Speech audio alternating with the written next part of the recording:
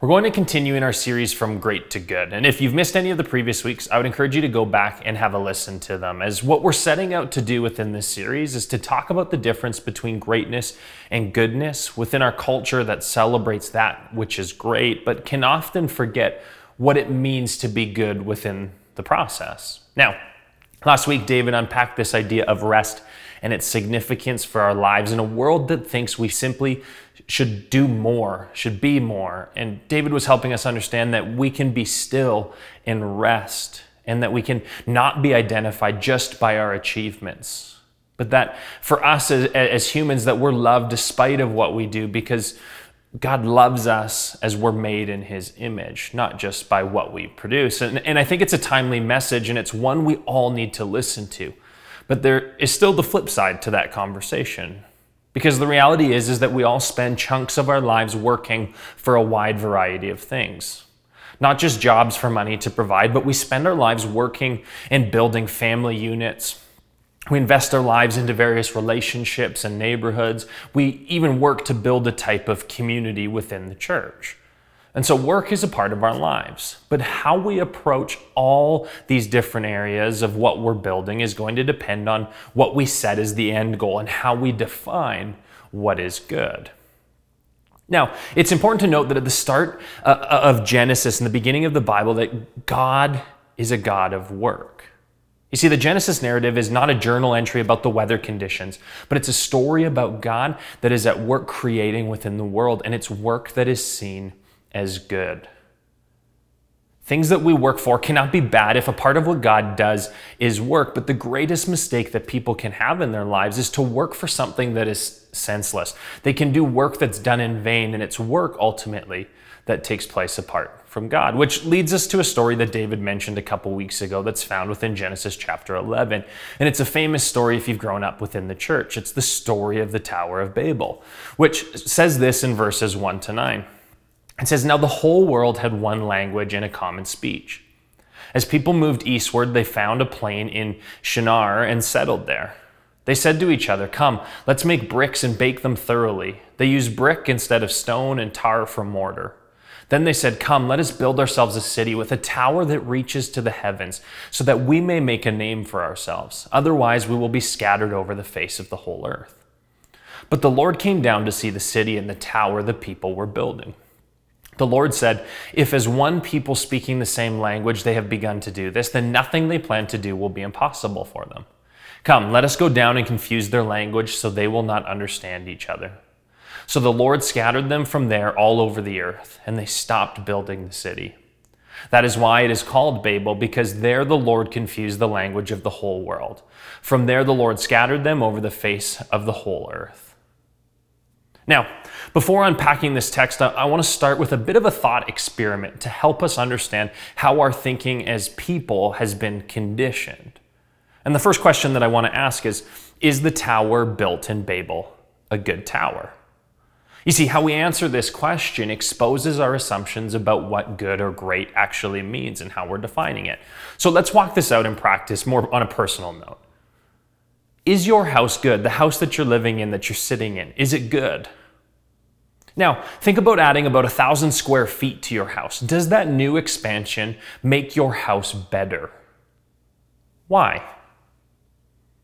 Let's continue this. Which building is the better one? Is the Calgary Tower a good building at 191 meters, or is the Stratosphere in Las Vegas at 350 meters a better building?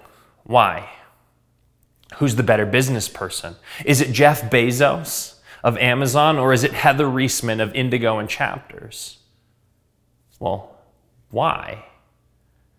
I think you see where this is going, that how we define greatness and what we stamp as good culturally exposes our assumptions about what that means. Chances are that your natural assumption was to go bigger or wealthier in how you answered what made something better. But let's make it personal again for a moment. If you had to guess which church is a better church, if I told you there's a small building in Maryland that seats about 100 people, or a 7,500 person auditorium in Chicago, which one would you say is the better building? You see, that small building in Maryland is the church that Eugene Peterson led at, and the other is Willow Creek, where Bill Hybels led. So we have to ask the question, does something simply become good because of how it appears? Or does it go much deeper than that? The reality about all the questions that I've just asked is that we have to stop and ask about what are their intentions, what are the values, how were they built, and for what purpose, or how are they behaving? Because the truth is that we have the same amount of data for each comparison I just mentioned. It's just about size. But we can get blinded to the cultural thought that bigger must mean better, or it must mean it's good. And this is the struggle in how we all can view various things within our lives. So back to the story of Babel for a moment. You see, what we see in this story is that these people are living post-flood. Just a few verses ago, God has promised to not flood the earth again, and he's restated the blessing that was found in the beginning of Genesis, that they're to go and to be fruitful and multiply. They're to go and to create and to work within the world around them. And only 2 chapters later, we find them going to build a city. And they have an opportunity to work for something. And what their first response is to not trust God and to begin to work and build something on their own. How do we know that? Because what we see is that the people immediately grab hold to the modern technology around them. And they begin to build something and work towards something that puts them as humans as the focus. They want to be made famous. They want their names to be known. But I also think what's going on here is they're actually not trusting the promise of God to not flood the earth again. So what they're doing is they're taking matters into their own hands and they're building something themselves up high, away from danger. And this is significant culturally. Because what happened within the ancient world was that most of the power was kept within the divine realm, but it was shared across various different gods at the time. And so what would be seen in that time is that the people would rely on Baal for crops and for their livelihood, and they would rely on the Queen of Heaven, Ishtar, for their families, and they even relied on political alliances with other nations and their specific deities for their own personal security. And so what people did, and they still do today, is they rely on what they think has power. If you want to see what we believe has power, simply look at what we rely on, which in a lot of cases is our technology, our wealth, and maybe even just ourselves personally, and our hard work that we believe is going to bring us success and comfort. Now, this is exactly what is happening within this Babel account. They're essentially stating that it's the power to the people, that they can build something great themselves and ignore what God has called them to because they have the personal means to do it. They actually don't need God. And if you ask me, it sounds a little bit like our Western world at moments. So, at the end of the day, is the Tower of Babel a good tower? Structurally, maybe it was. But it becomes problematic because it's a story about the desire for humans to be great ourselves and to build ourselves up and to not consider anything else. You see it in the language of the people in Babel. It's this desire for them to be enshrined, to build something so majestic that they will be known, that they don't have to scatter, that they can stay safe in this one space, which is all self-preservation language. But what would have happened if they actually completed Babel and set out to what they thought they were going to do, but one day Babel collapsed? Or what would have happened when someone built something larger? Now, hopefully you saw the irony in this story that they want to build something so grand and high into the sky, yet God still must come down in order to see it. But in all of this lies the problem of the pursuit of culture's definition of what is great, which is, and appears in most cases, to simply just be the pursuit of more, to gather more. But the reality is that more can never be an end goal because it's trivial. It's an endless pursuit of collecting for the self when the work of God within Scripture is going to be one of distributing. And now, often people read the language that when God comes down and says nothing's going to be impossible for them, that God is somehow nervous about the work that they're doing, or that it's something that we're to strive for again, which I've heard in other sermons before. But this is not a compliment from God at this point in time. It's a critique. You see, God's concern is about their motivating drive behind what they are building. They're building to not get flooded or to show their greatness, and they ultimately have no ethics guiding them. So humanity doing whatever they want with no goodness is not going to end up with something good. which helps us understand that the motives on why and how we build and work are important to God. So what we learn from Babel is that one of the greatest work projects within the ancient history is actually a story of utter disaster, as there was an enormous amount of energy concentrated in building a tower that ultimately shattered a community that we're still trying to recover from. So what we learn is that we can know how to build a lot of things with what's around us, but it doesn't mean we should, or it doesn't even necessarily mean that it will be good at the end. I mean, you can have a medical textbook and all the knowledge of how to be healthy, but simply having that knowledge doesn't make you a healthy person. It has to be acted upon. You can know what it means to follow Jesus, but just because you have the knowledge doesn't mean everything done after it is automatically good. We can have the means, but we must do the right thing to achieve building something good. Goodness is not something that happens on accident. It's always going to be an intentional work.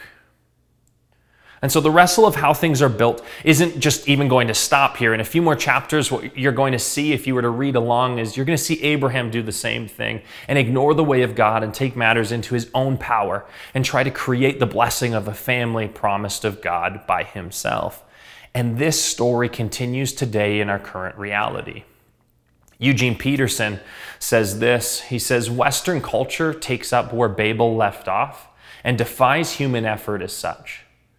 The machine is the symbol of this way of life which attempts to control and manage. Technology promises to give us control over the earth and over people, but the promise is not fulfilled. Lethal automobiles, ugly buildings, and ponderous bureaucracies ravage the earth and empty lives of meaning. Structures become more important than the people who live in them. Machines become more important than the people who use them. We care more for our possessions with which we hope to make our way in the world than with our thoughts and dreams which tell us who we are in the world. You see, it's not just about the ends and where we end up and forgetting the means of how we get there, but it's rather about who we're becoming as we aim towards an end goal. And it's going to require intentionality. It's going to happen by knowing even what we're aiming for. It's going to happen by taking God seriously and paying attention to who he is and what he does and ordering our lives in response to that reality and not some other. Which leads us to Psalm 127 in the first two verses, which in a few short words creates such a profound statement for us to reflect upon, which says this. It says, unless the Lord builds the house, the builders labor in vain. Unless the Lord watches over the city, the guards stand watch in vain. In vain you rise early and stay up late, toiling for food to eat, for he grants sleep to those he loves. See, what we instantly see within this psalm is that there's a right and a wrong way for us to work and to build and to create within the world around us. And this psalm is posing a warning in many ways about the values and the foundations that we build upon. Because if God's not a part of building the house, the builder is ultimately just building shacks. If God's not guarding the city, the guards may as well just take a nap. It becomes useless to rise early and to go to bed working your fingers to the bone. Because to reiterate David last week, God loves giving rest to those he loves. I mean, as a culture, we would be good to constantly come back and study Psalm 127 on a regular basis because it balances the tension of work and what we do to remind us that it's not just about us creating sheer activity and production, but it's also not just about complete passivity.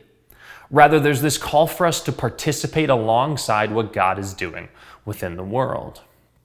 And so the wrestle for us as a church community is what type of community are we becoming as we continue to build this thing called church?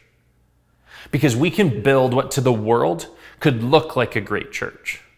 We could create something with all the resources at our fingertips that may even appear good. But if we're to do it without God, then everything we set out to do will be in vain. And ultimately, it's going to lead us to exhaustion and burnout and a shallow attempt at what God is really seeking to do within the world. I love how Shane Claiborne challenges this in his book, The Irresistible Revolution, where he says, too often we just do what makes sense to us and ask God to bless it. Rather than do what makes sense to us and ask God's blessing, we do better to surround ourselves with those whom God promises to bless, and then we need not ask God's blessing. It's just what God does. And what Shane's alluding to in there is this Sermon on the Mount that's found within the New Testament, where Jesus teaches about how he works within the world and the people that are blessed within the world, which we should pay close attention to because it's exactly how we are to work within the world as well. Which, as a quick study of Matthew 5, where you can find this, is that we're to be identified as people of meekness, as people who work with God for justice, to be people of mercy and pure in heart and to be peacemakers. And we see more further calls to be the salt and the light that shows a different way of behaving, that values people, not just as a means to an end, but as valuable creations of God. We see this call to be creative in our response to being wronged and not seeking revenge. There's a challenging call to love our enemies and to seek God's reality on earth, and to not just pursue culture's storing up of treasures, but to make an eternal impact in how and what we build here and now. And what I find so fascinating is that Jesus ends the Sermon on the Mount with this reminder that is saying, you've got to pay attention to who and what you're building with. And he says, if you're going to build on these values of the Sermon on the Mount, it's like you're building on a foundation that is a rock. And a rock that does not fall no matter what storms come up against it. But to not build on these principles is to build in vain. And it's to build on a foundation of sand, and it's going to have it collapse when storms hit because it's done without God. Now, to circle back to Psalm 127 for a moment with this thinking in mind. At the end of the day, it doesn't matter how much culture rewards our work if God doesn't. In fact, the psalmist would suggest that our relentless and compulsive working habits that society rewards are signs of a weak faith and pride within the follower of Jesus. Because to pursue anything without God at the center is to suggest that God cannot be trusted to accomplish his will, and that we can ultimately rearrange things with our own efforts. We could call this the Babel mentality. The Babel mentality is anytime we set out to do something without considering how God desires to build them and for us to participate with him in it. Right? We can set out in our own efforts and work tirelessly to build family units without trusting God to lead us and care for them. In this mentality, one mistake as a parent or a sibling or an aunt, uncle, grandparent can become earth-shattering because we've elevated ourselves with a savior complex. That we can do this on our own, and that we ultimately don't trust God to follow through. When the reality is that God is ready and wanting to work with you on building a family unit that shows the world a new way of life. Desiring a strong family unit is not a bad thing, but how we go about it matters. The Babel mentality shows up when we seek to build a legacy through what we do for our jobs. That we get up early and we go to bed late, building something that will make us well known and wealthy and comfortable. Even if at times it means mistreating a few people or twisting a story slightly to make sure we look good to climb the corporate ladder. It's the pursuit of bigger and better as the definition of good, but ultimately it happens because it's a lack of trust that God will take care of us. So we believe we must take care of ourselves on our own and do what it takes. Wouldn't it be amazing if rather than that we were known for treating others in our jobs as people of integrity and humility and mercy and love? I mean, again, getting promoted at work is not a bad thing, but how we build that portfolio matters. The Babel mentality can also show up when our desire is to build a church community that simply just gets bigger numerically. And we can do that by using marketing and different methods that are in place to simply attract people to a product that we can create with the modern technology around us. But at the end of the day, it lacks trust in Jesus' words that he will build his church. And what we do in those moments is we begin to take matters into our own hands. Instead of us focusing on how we treat those around us and how we serve and love our neighbors, how we can meet the needs of the city, or how we can stand with the vulnerable. And again, I reiterate, having a church grow numerically is not a bad thing, but how we build it matters. Because it's possible to build a church community that, from a world standpoint, could be celebrated. But ultimately, it could be built in vain if it's not concerned itself with the ways of Jesus. And this is exactly the critique that Jesus has in the temple in Mark chapter 11, in verses 15 to 17, which says this. It says, "On reaching Jerusalem, Jesus entered the temple courts and began driving out those who were buying and selling there. He overturned the tables of the money changers and the benches of those selling doves, and would not allow anyone to carry merchandise through the temple courts. And as he taught them, he said, 'Is it not written, my house will be called a house of prayer for all nations, but you have made it a den of robbers?'" Now, this is a commonly misunderstood story, as the assumption is that Jesus is mad that they're selling things within the church, within the temple courts. But that actually isn't the issue here. What Jesus is actually doing is he's going after the temple because what's happening appears culturally to be good within the temple. All is set up exactly as it was supposed to work within the day. But what has gotten Jesus upset is that he's seen people mistreat the world around them.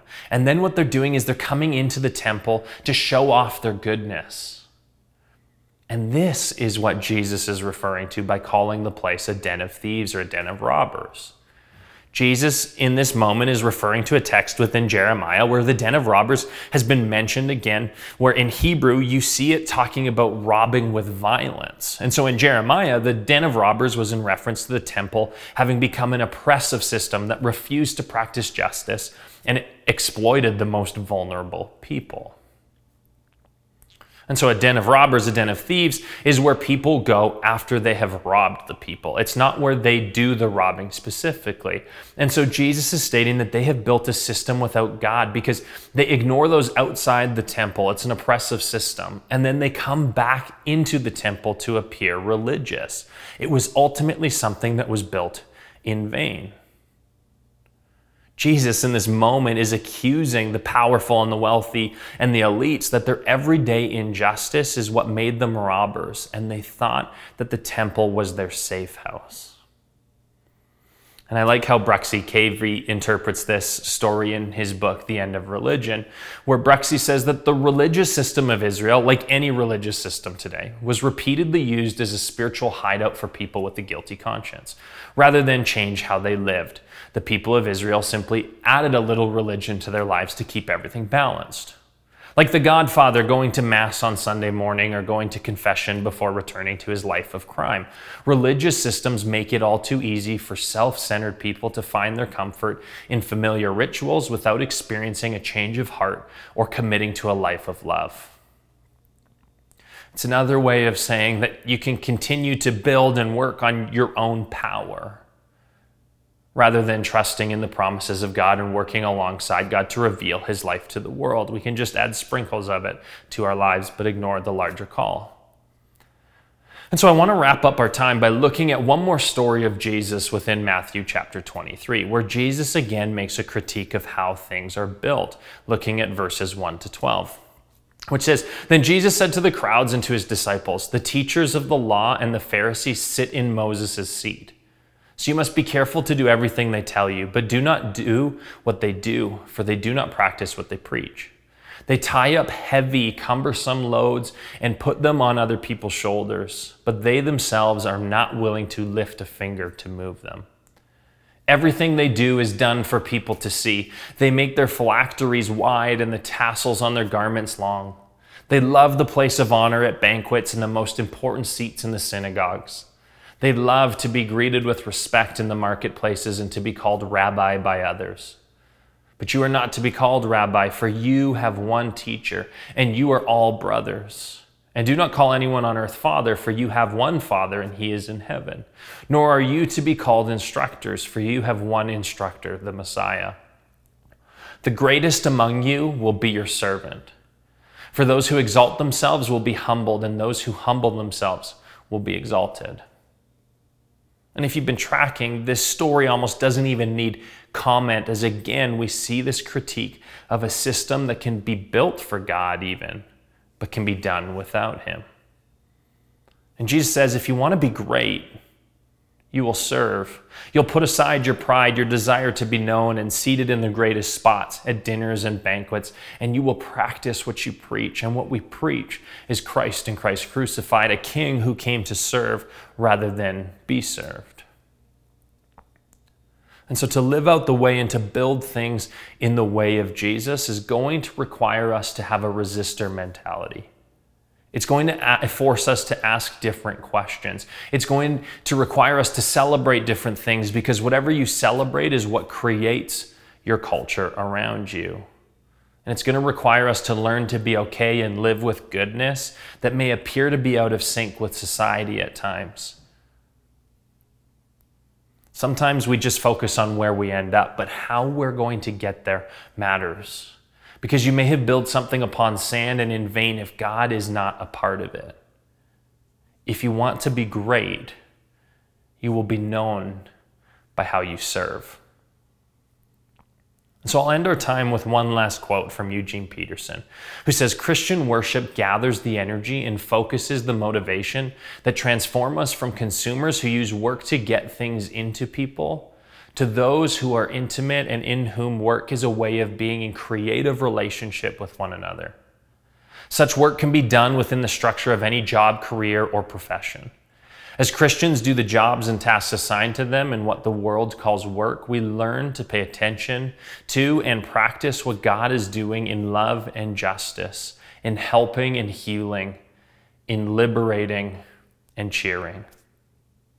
Unless the Lord builds the house, the builders labor in vain."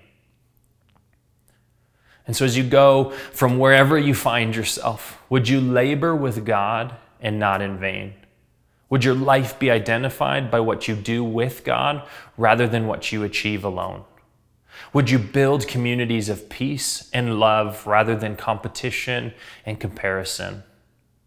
Would we be a people marked by those who build differently, who value meekness, humility, justice, and serving as our definitions of what it means to be good? And would we have ears to hear God's voice as He leads us as we continue to work together as a community? Amen.